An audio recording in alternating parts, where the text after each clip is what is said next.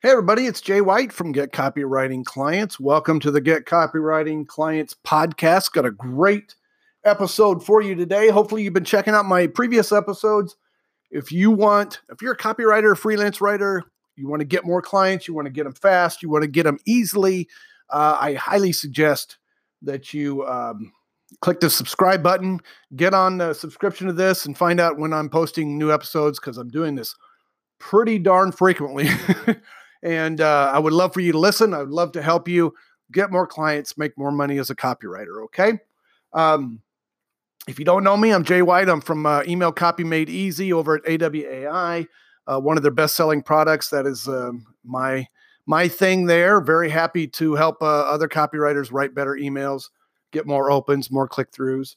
And I've been writing for about 20 years. I've been a copywriter in radio and in catalog, print, billboard, TV, you name it, I've written it. And been a freelancer for about 12 years now and loving it. And I've got some high profile clients, Alex Mondozin, Rich Sheffrin, Jay Abraham, Brian Clark, Jeff Walker. So a lot of people in the internet marketing community have used my services, made a lot of money off of what I've written for them. And now I coach and speak and help others to be better copywriters and to market themselves better. This podcast is specifically about getting more clients. And today I want to talk about using email as a way to get clients. And a lot of people call this cold emailing, which you can, but I'm not going to go into cold emailing per se today, even though I'm a big fan of it. And you're going to hear stuff on that later.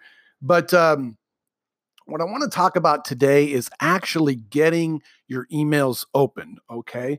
So I've got two simple subject line strategies that I want to share with you today that I have used over the years to get a whole lot of emails open, get a whole lot of clicks, make a whole lot of money for my clients and for my own products and services. And I want to share those with you today. But let me kind of take you back a little bit. I was talking to one of my copywriting coaching students, which I have several programs where I help copywriters personally and in a group setting. And they were asking the question, and this is what I always get this question from just about every copywriter that I coach. They say, now, Jay, when I'm emailing a prospective client and looking for work, what type of subject lines get the most opens?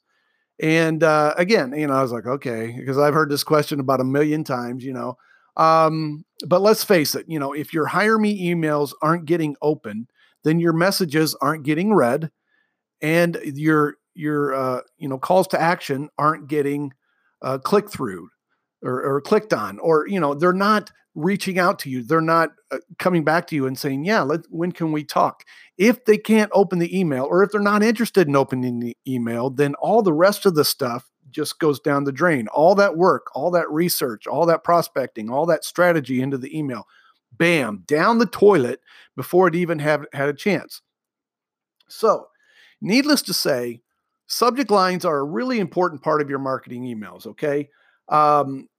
Again, it all starts there. If they don't open, they never see your message. But what is the best way to write a subject line to get maximum engagement? Now, there's a lot of different opinions out here. I understand that. But, I've written hundreds of different emails for dozens of clients in dozens of niches over the years. Been doing this for 20 years going on now, I believe, or actually over 20 years. And I have found two things that I can typically rely on to generate more opens, regardless of the niche, regardless of the message, regardless of who it's going to. Okay. And regardless of the product, right? So here's the secret.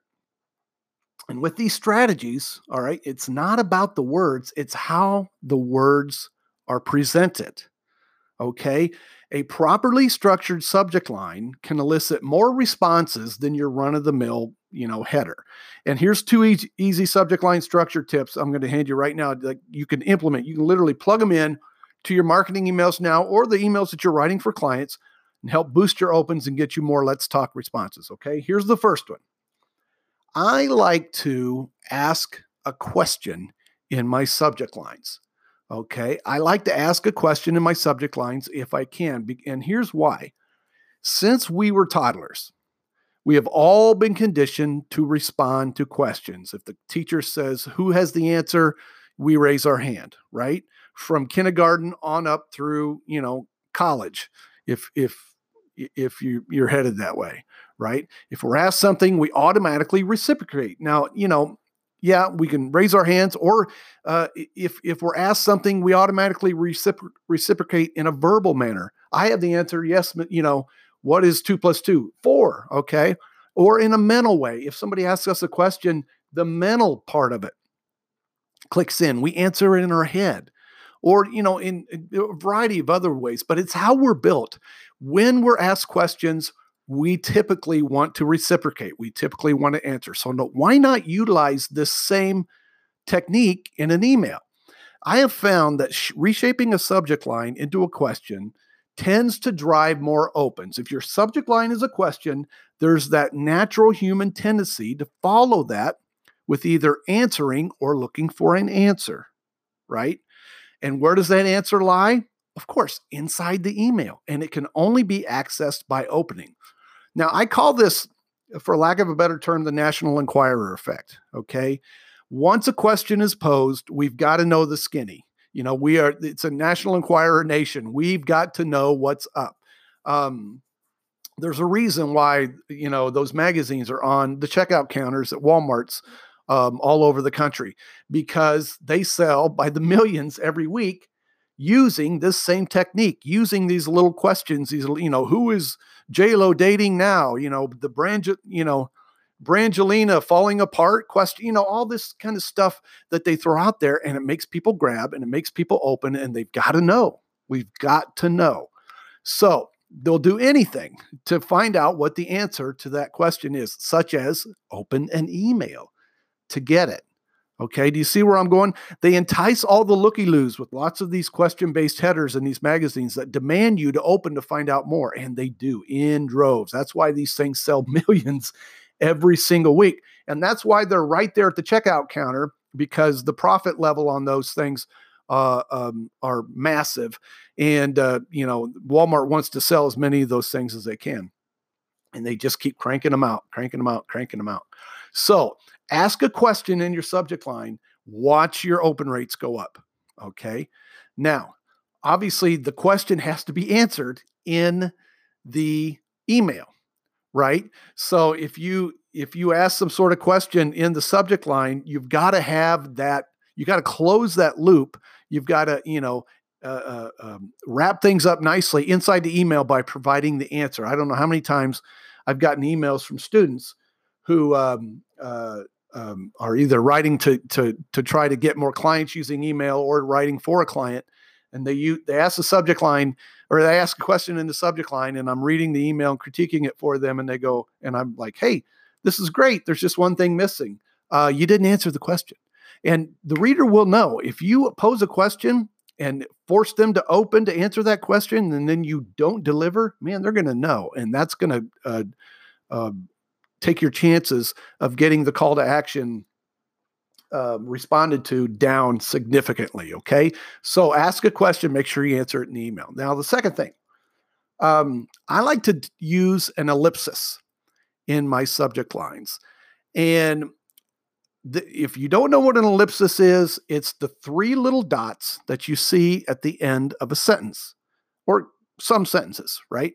It's those 3 little dots that you see that tend to make the reader think there is more to this statement. There is more to this story. There is more going on in the next line, right? It's a little bit of a pause. It's a little bit of a, hey, there's a, if you go to the next line, it's going to have, there's even cooler stuff down there, right? Now, this follows along the same lines as the question tactic, but with a cool little twist. It indicates that there's more to the story, something else that's left to say or revealed that can only be found on this next line. So in an email format, the typical reader's reaction when they see those 3 little dots is to follow them and look for the next line. And when those dots are at the end of a subject line, where do you think the reader will typically want to go next? Right, the body of the email, which must be opened to be examined. Okay. So when you leave out that little connect, or when you slide in that little connector there, those little three dots, dot, dot, dot, right? It is so effective. I love the ellipsis. I love using the ellipsis. It is so simple to do, yet it gives that reader that extra little push to get to the next line, to open the email, to actually engage with it. And the reader has no idea that they're being lured, so to speak, into the email. They just do what they've always been trained to do when they see one of those powerful little doodads. They follow it, right? Now, a word of warning here, because the ellipsis can be very powerful in subject lines and in the email copy itself to connect ideas, to keep people moving through the email, to keep them from stopping and deleting. However, when you use the ellipsis too much, then it turns into something completely different, okay? The ellipsis tends to indicate in the mind of the reader a bit of a pause. You know, when you see the dot, dot, dot, it's a little bit of a pause before it gets to the next line. It's almost like a comma, but it's almost like a comma on steroids, right? So when you slide those in too much, then all of a sudden, your email starts to look like this when somebody's reading it. Okay, you see what I did there? I paused. Those are places where somebody might slide an ellipsis in. And when that happens, you get an email that's all choppy and not connected like this one.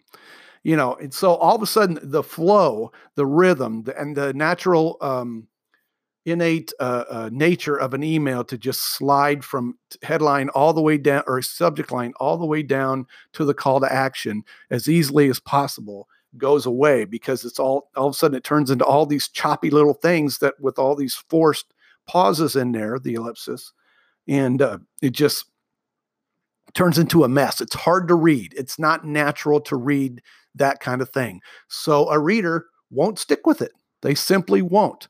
No matter how good the copy is, okay? So put them in very strategic places. When you're looking to connect, maybe one block in the next. When you're looking to keep somebody going, you know, through the email. But don't just slide them in willy-nilly, as we say, okay?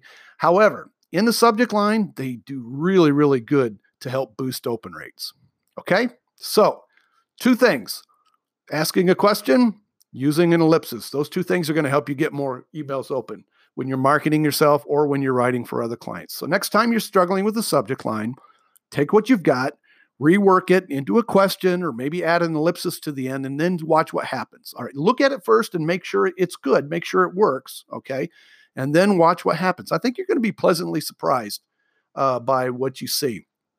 Now, of course, there's more to subject lines, right, than just the format. And there's more to marketing yourself as a copywriter than just shooting off a few emails and holding your breath while you wait for response or for a response, which may or may not come. I mean, let's be honest, right? Not everybody's going to want to hire you if you send them an email and say, hey, here I am. Here's what I do.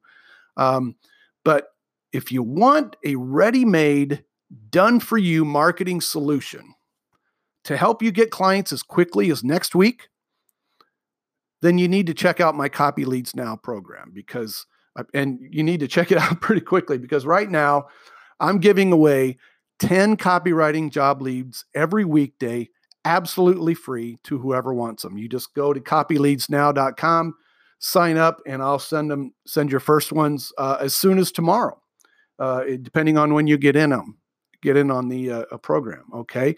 You get them Monday through Friday, 10 new ones every single day. You know, you don't see something you like on Monday, just look at Tuesday's list.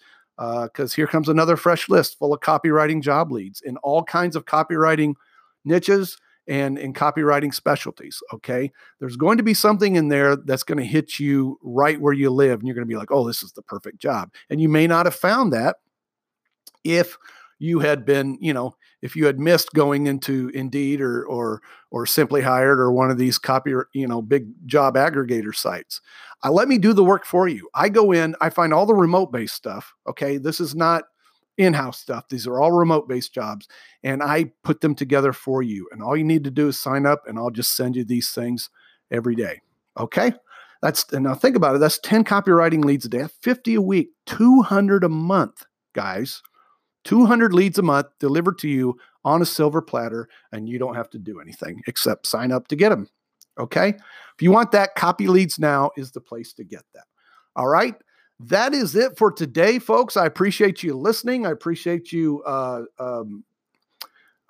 signing up to get these notifications on new podcast episodes. Please do that. I got a lot of stuff to share with you. Remember, Copy Leads Now is the place to find those leads, and I will talk to you again soon. Thanks. Bye-bye.